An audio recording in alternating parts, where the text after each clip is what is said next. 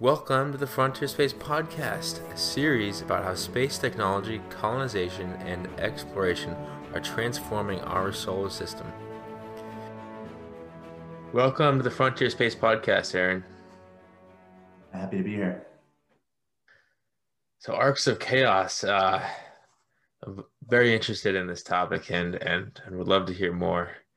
Yeah, I think certainly, at least as far as the title goes, it probably wins the best title award for physics science papers of 2020. So we're going to plan to have around a 5 to 15 minute presentation from Aaron, followed by a Q&A and open conversation. Yeah, that sounds good. All right, so so what I want to do is just kind of introduce a bit about the significance of space manifolds and what has been termed the gravity superhighway. Now, of course, that term, the interplanetary superhighway, dates back 20 years. There's researchers at Caltech, JPL, Jet Propulsion Laboratory, and also folks in Barcelona, and a number of researchers who have worked on this topic over time. So in terms of sort of astrodynamics, or what we say space navigation and mission planning, this is something that is not necessarily new, except what is new is sort of what we've sort of painted the geometrical picture of it in space and really found a way to sort of map out those manifolds more heuristically. So. All right, so a little bit about me. This is sort of my own trajectory into academia. So I've been a professor now at UCSD in San Diego here for almost a year, so since July of 2020. Prior to that, I was at the University of Arizona for just over 3 years. And a lot of the driver to my early research over the past half decade or so has been really to understand how the interactions of the gravity of the moon and the sun, and even the radiation pressure, solar radiation pressure from the sun, which is sort of an exotic force that occurs on satellite orbits, how we can use that to really identify stable regions in space where we can park our satellites at the end of their operational life so that they will stay there and not cause any more debris through collisions or the like. And also one of the interesting things is actually how to use those instabilities that occur on account of those gravitational interactions to drive satellites back into the Earth, sort of naturally clean up space. So a lot of my earlier work was actually on looking at some of the orbital dynamics formulations that this scientist Milankovitch did to understand the Earth's paleoclimate, so the Ice Age problem. And I looked at a lot of that work. So that's sort of where I sort of met Natasha, and I was doing a lot of work on this, what we call the fastly up and up indicator, which is the sort of the tool, the numerical tool that we use to map out these structures. But I had done that really for understanding orbital resonances, which occur on much longer timescales. And it wasn't really until Natasha had really taken the inverse approach, which is instead of looking at long timescales, let's look at short timescales for the asteroid problem, and which I thought was not very significant at first, because most people would know that stability in the solar system, you really have to look at, millions and even tens of millions or hundreds of millions of orbits. So it's something that was very, very unique, I think, to do. This has actually, received a lot of attention across different media. Most of the news outlets have focused on, of course, the implications for space travel. And I should probably, caveat our study is that we did not look at that. We actually looked at how small bodies like these centaurs, which behave like comets and asteroids, how they actually are affected by these same dynamical mechanisms. And in fact, it gets a little bit more complicated, and you don't really see that there's this, this sort of underlying space manifold structure to that region of space. And it reminds me a little bit of the discovery of millisecond pulsars. So nobody had thought to look over, timescales less than a second. So what I mean by this is that if you study solar system dynamics and you look at the stability of objects in the solar system, anything from short period comets all the way out to the Oort cloud and Kuiper belt objects and the like, the timescales are on the order of hundreds of thousands of years up to a billion years. So these things can orbit for the age of the solar system in some cases. Space manifold dynamics actually occurs over much shorter timescales, and that's what I sort of painted a picture with here.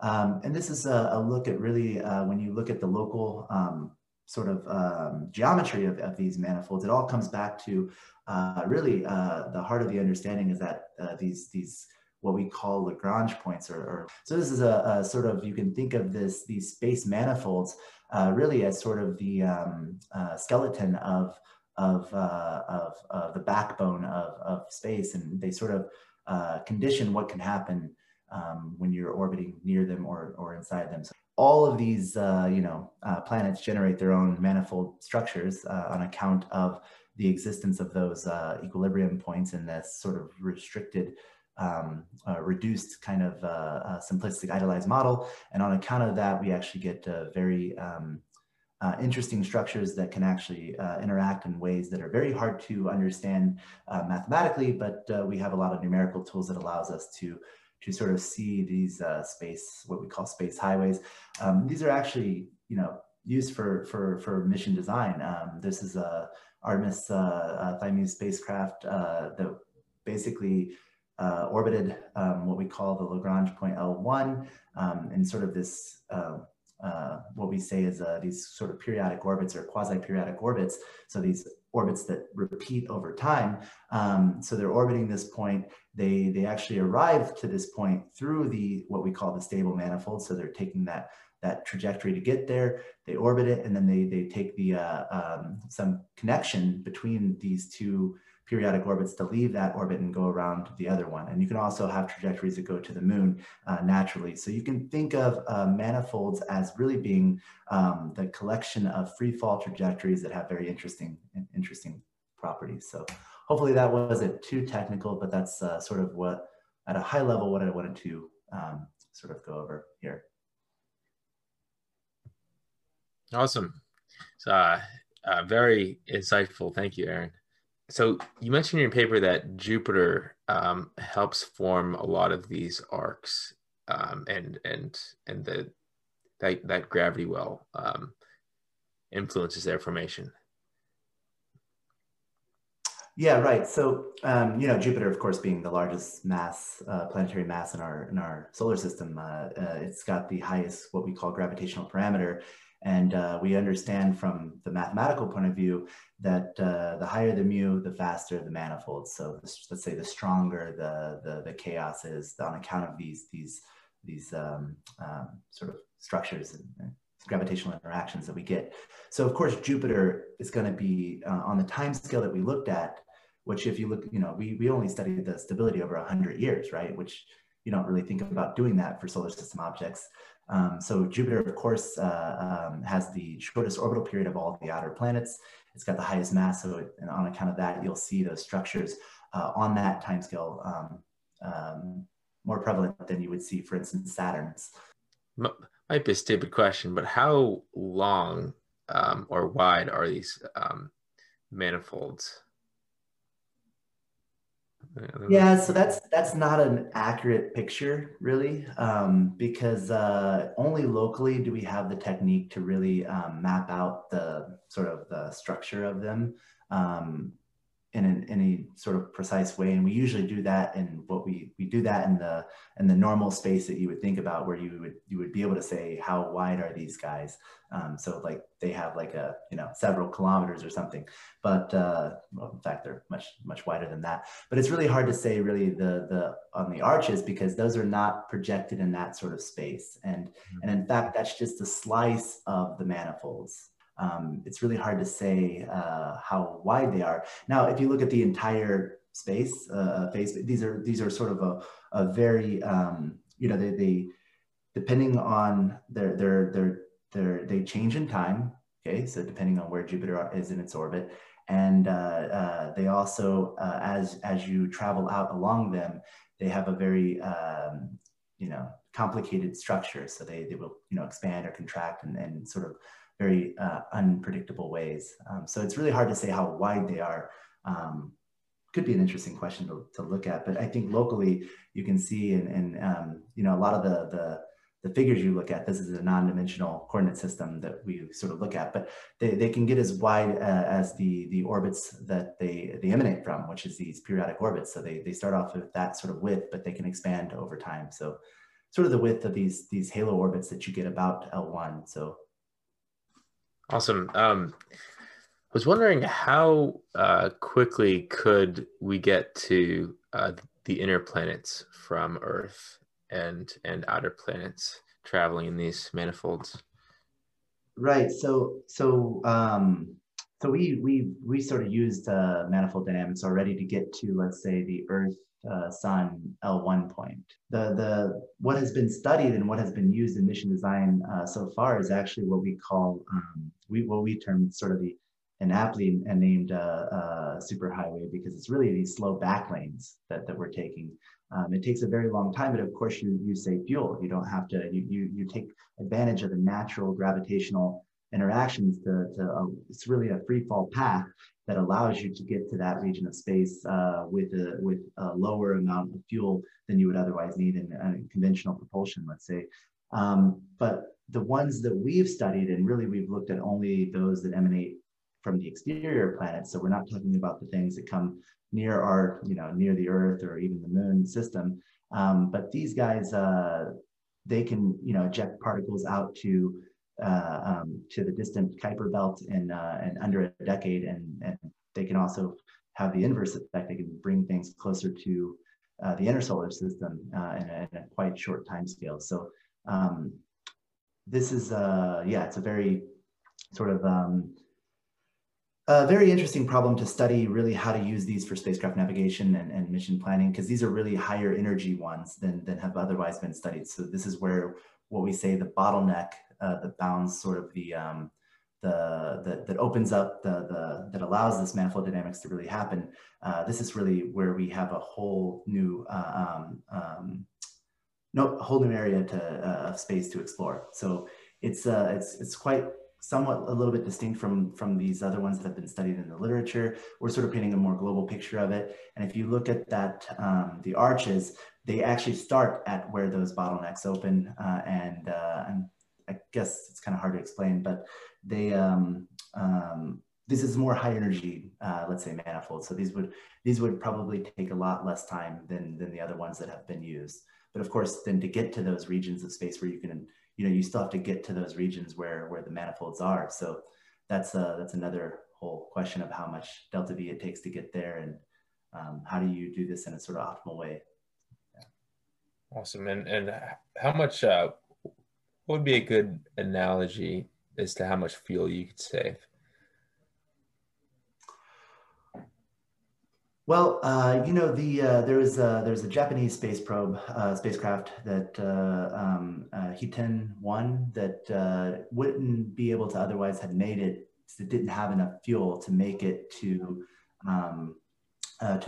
lunar orbit, and I think they had some malfunction in their and when they put it into the parking orbit or something. And so this actually was spacecraft was took a sort of circuitous route all the way out to, let's say, it was going to the moon, but it went all the way closer to the sun on one of these type of trajectories, and then through that gravitational interaction actually came back to the moon, and it came back to the moon with such a small velocity that it was able to be captured around the moon with the remaining fuel on board. So I think that entire spacecraft, and it was studied by a guy at Princeton, Bell Bruno, and it was the term was a weak stability boundary, but of course this is a similar sort of dynamical mechanism that people study with what they call space manifolds.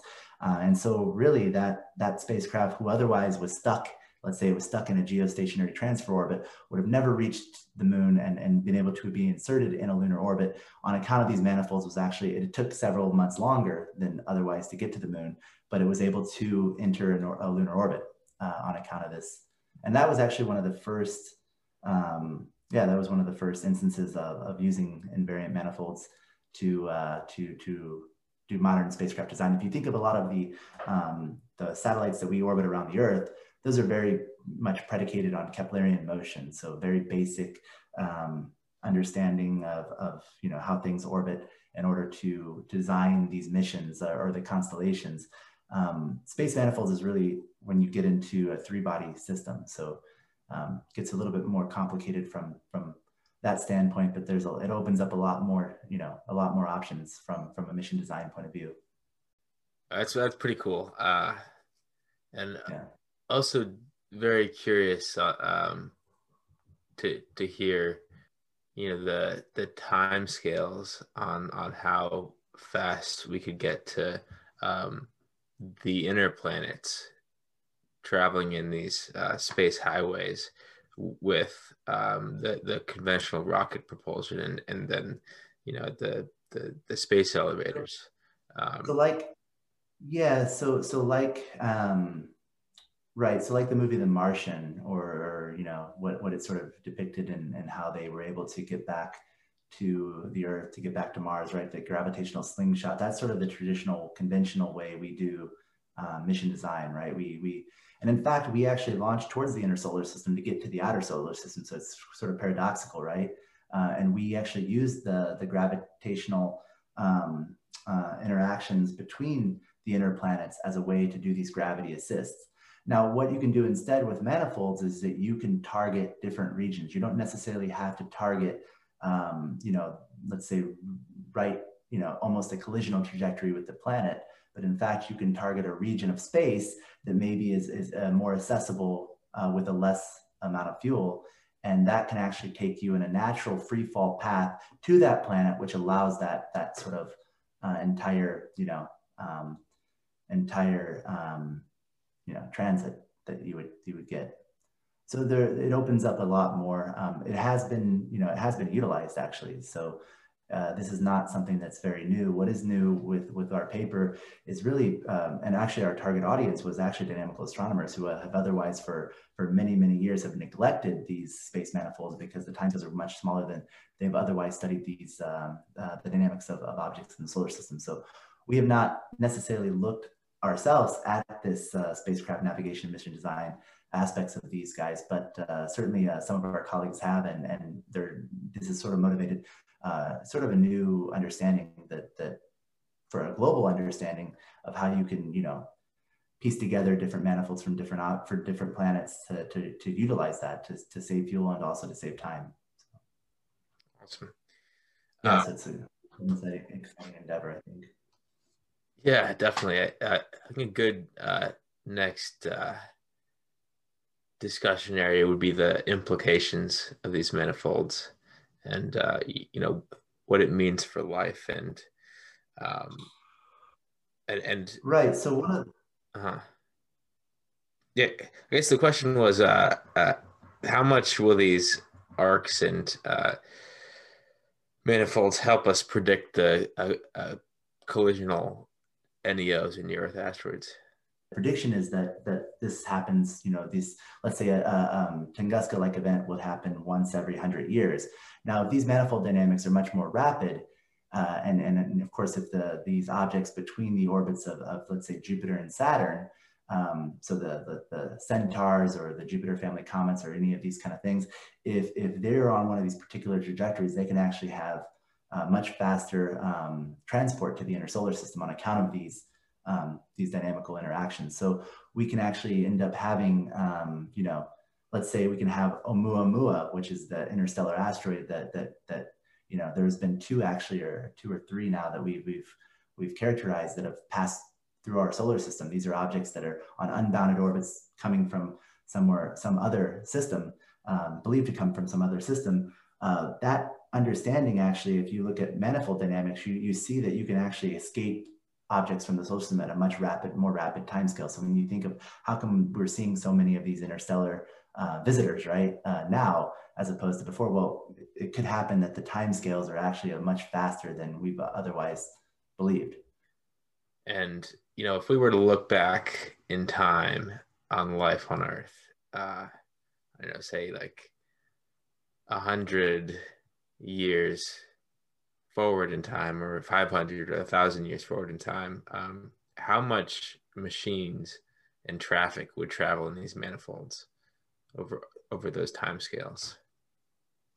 Well, I study mostly the space debris problem, so I don't think we're going to be able to use space in 100 years if we keep up the this sort of tragedy of the commons that we've been doing, right? I mean, we're launching, SpaceX is launching what, like, you know, they've already have 1,000 satellites operational in a really small region of space, and you think about if there's a collision that happens there.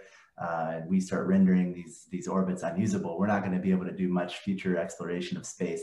Now, if you look at the gateway, the lunar gateway, that's actually going to orbit about one of the Lagrange points. And the understanding of that orbit and the stability of the orbit actually comes from studying these manifold dynamics. So at the same time, enabling, you know, a lot of the future missions that we have, if we have, let's say, objects in these regions of space you know, become, let's say, inactive, or they have some fragmentation event, well, we're going to now permeate the dynamics of these is that they can come anywhere from re-entering the Earth, or coming, you know, close to crossing the paths of all of our satellites that we rely on for modern, you know, our modern society, to all the way to leaving, you know, the system. So there's you know, that same dynamics, or that same interesting aspects of the manifolds that enable these novel mission concepts is also something that needs to be taken a little bit more with care, because it can actually end up leading to sort of a sustainability issue. And so if we project 100 years, I mean, or even 500 years or say, if we do this in a sustainable way, you can imagine that the entire, and I think the entire idea for the you know, modern lunar exploration is to really utilize these sort of understanding of these trajectories to do that, you know, resupply or the like. So this is something that is at the current scope of mission planning. I can envision like 99% of spacecraft traveling in them, something like that. I don't know. Sounds like they're Yeah, highly efficient. it'll always be a combination of conventional propulsion and electrical propulsion with these guys. But you would think that, you know, we're going to, you know, not fight against gravity, but use it to help, you know, accelerate, or to help us get to our destination. That's really the idea. Could we use a similar method to map these arcs of chaos in nearby star systems like Alpha Centauri? Yeah, of course. You know, if you look at I mean, if you look at the early formation of the solar system, I mean, any body that has a substantial mass, and if you have some other bodies that are influenced by that gravity of that secondary body in the system, they're going to be influenced by manifolds. Now, manifolds happen not just on you know, on those. They don't just emanate from the Lagrange points that I talked about, or even the orbits that, you know, are about those Lagrange points. So these closed paths that we look at, that the, you know, Diomede spacecraft orbit in. But in fact, any periodic orbit or any bound orbit gives rise, and even quasi periodic orbits, so orbits that don't necessarily repeat but have a rich, you know, almost repetitive structure in space. All of those will generate this type of manifold-like structure. And really, it actually goes back to Poincare, is that our understanding of those systems can only happen if we understand those structures. So from you know, if you take this and extend it all the way out to, you know, galactic dynamics, it's surely that this is at play also in that regime. Now, of course, you know, when you ask about the width of these, or this is something that is in the phase space, is sort of how we would say it's not as prevalent, let's say, as other mechanisms that occur. So it's a very sort of intricate, and I would say on the whole of space, it's something that's you know, it's not that it just happens, right? That these manifolds, you know, permeate all of space. Now, of course, we showed the arches. Now, that if you look at it in terms of the entire space that we looked at, there's a lot of space that doesn't have these rich structures in it, right? So those arches are very, very minute structures in that otherwise large area of space. So understanding those implications, it's a really difficult problem, because you have to look at really 6 dimensions, right? And we're only looking at 2 here, and even you get to further and further dimensions when you add other bodies to the system, which complicates the picture even more. So we're nowhere near to understanding this from a mathematical point of view. Even understanding what we say is larger than 3 degree of freedom Hamiltonian systems, is a very complicated topic that still, a lot of researchers in applied mathematics are studying. But numerically, we have some of the tools that can do this, and really that's what we've sort of applied for our problem. But yeah, it can be done for other systems. Also in the formation of systems as well. How do planets, get to the sort of orbital architectures that we see today? That's another thing. But then that gets you into understanding the mutual interactions of two bodies with mass. So it's a little bit more complicated, well, a lot more complicated problem. So. And the last question, how much could, these are really loaded questions, but how much could space-based instrumentation and spacecraft and telescopes help us observe and understand and predict these manifolds and from orbit and the moon and well, we don't. I mean, they're not something you view, right? I mean, they're invisible structures. This is they exist in a sort of idealized mathematical sense. We study this as a model, right, of the motion, and you're not going to, look at a telescope and see a manifold or something, but what you would see is the behavior of an object. So, we've seen the orbit of this comet Otherma, and then if we map that orbit over time, we can actually attribute that dynamics. It looks like a very circuitous route of, like, it looks like it's jumping from one region of space to another.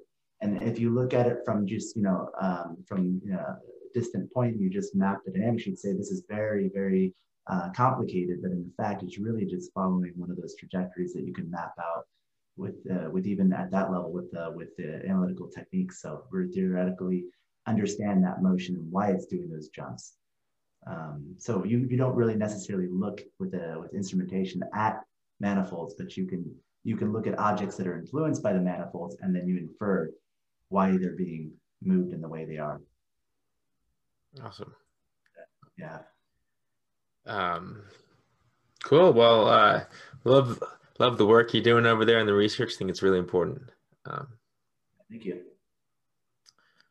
Thanks for joining us today, Aaron. I learned a lot, so I hope everyone else did out there as well. Yeah. All right. Well, thank you again. Yeah. Take care.